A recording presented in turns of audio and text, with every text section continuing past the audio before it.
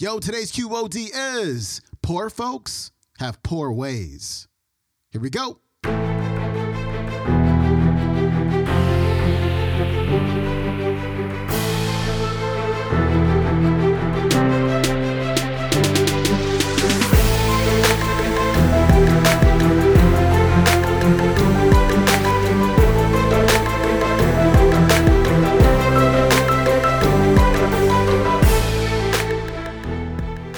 Welcome back to the Quote of the Day Show. I'm your host, Sean Croxton of SeanCroxton.com. Thanks so much for tuning into our Finance Friday episode where we talk about all things money mindset. We've got Brian Tracy back on the show today. And I know today's quote might be a little, it might rub a few people the wrong way. Poor folks have poor ways. But what Brian is talking about here and what I'm talking about here is people who have less financial prosperity. People who are poor tend to have ways of thinking that are different from people who have more financial abundance. If you imagine a seesaw, and on one side of that seesaw is lack, and on the other side of that seesaw is abundance. Poor people tend to be more on the lack side.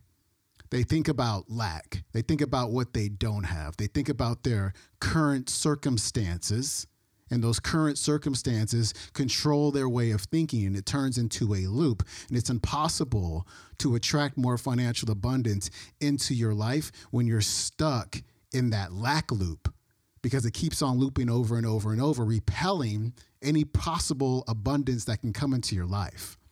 But if you're on the other side, the abundant way of thinking, the abundant way of being, you're focusing on the gratitude for what you have now and what you're capable of having in the future when it comes to your financial prosperity.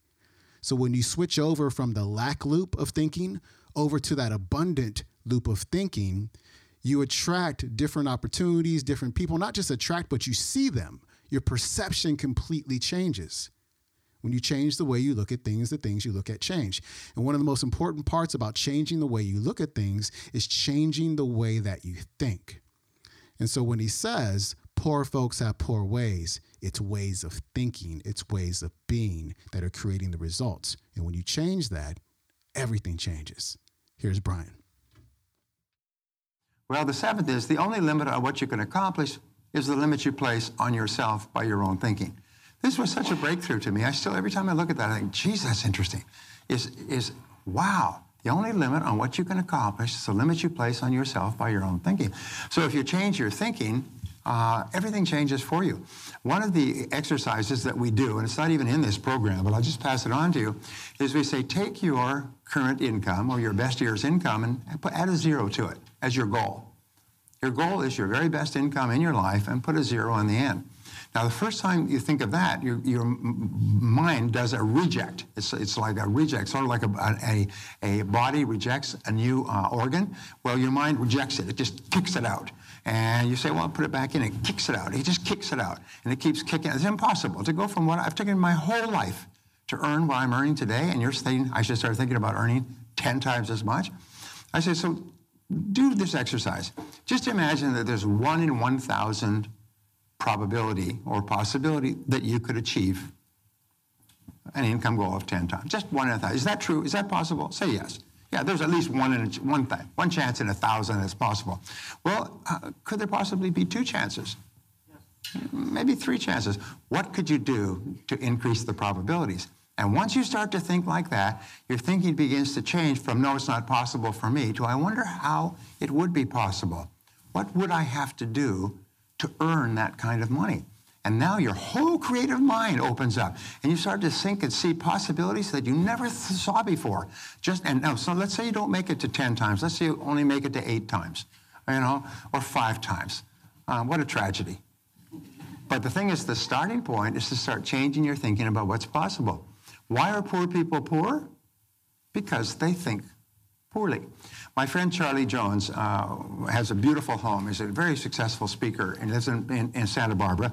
And he grew up on a farm in Oklahoma, and his father drove out from the farm in a sort of an RV, drove out from the farm, drove out and visited him for a couple of weeks in Santa Monica, and then he was heading back. And he saw his father pounding away on something under the car, and he said, "What's wrong?" He said, "Well, my brakes are gone. My brakes are out, so I'm sort of pounding off the brake, the pipe which has the brake fluid in it, and I'll just be able to sort of pump it and until I get back to Oklahoma, and then I can get somebody to fix it for me inexpensively." He said, "Dad," he said, "that's crazy. You can't drive all the way back to Oklahoma with no brakes." He's going to use the emergency brake and everything else. He said, "Oh, let's get it fixed." He said, "Well, it costs a lot of money in a place like Santa Barbara."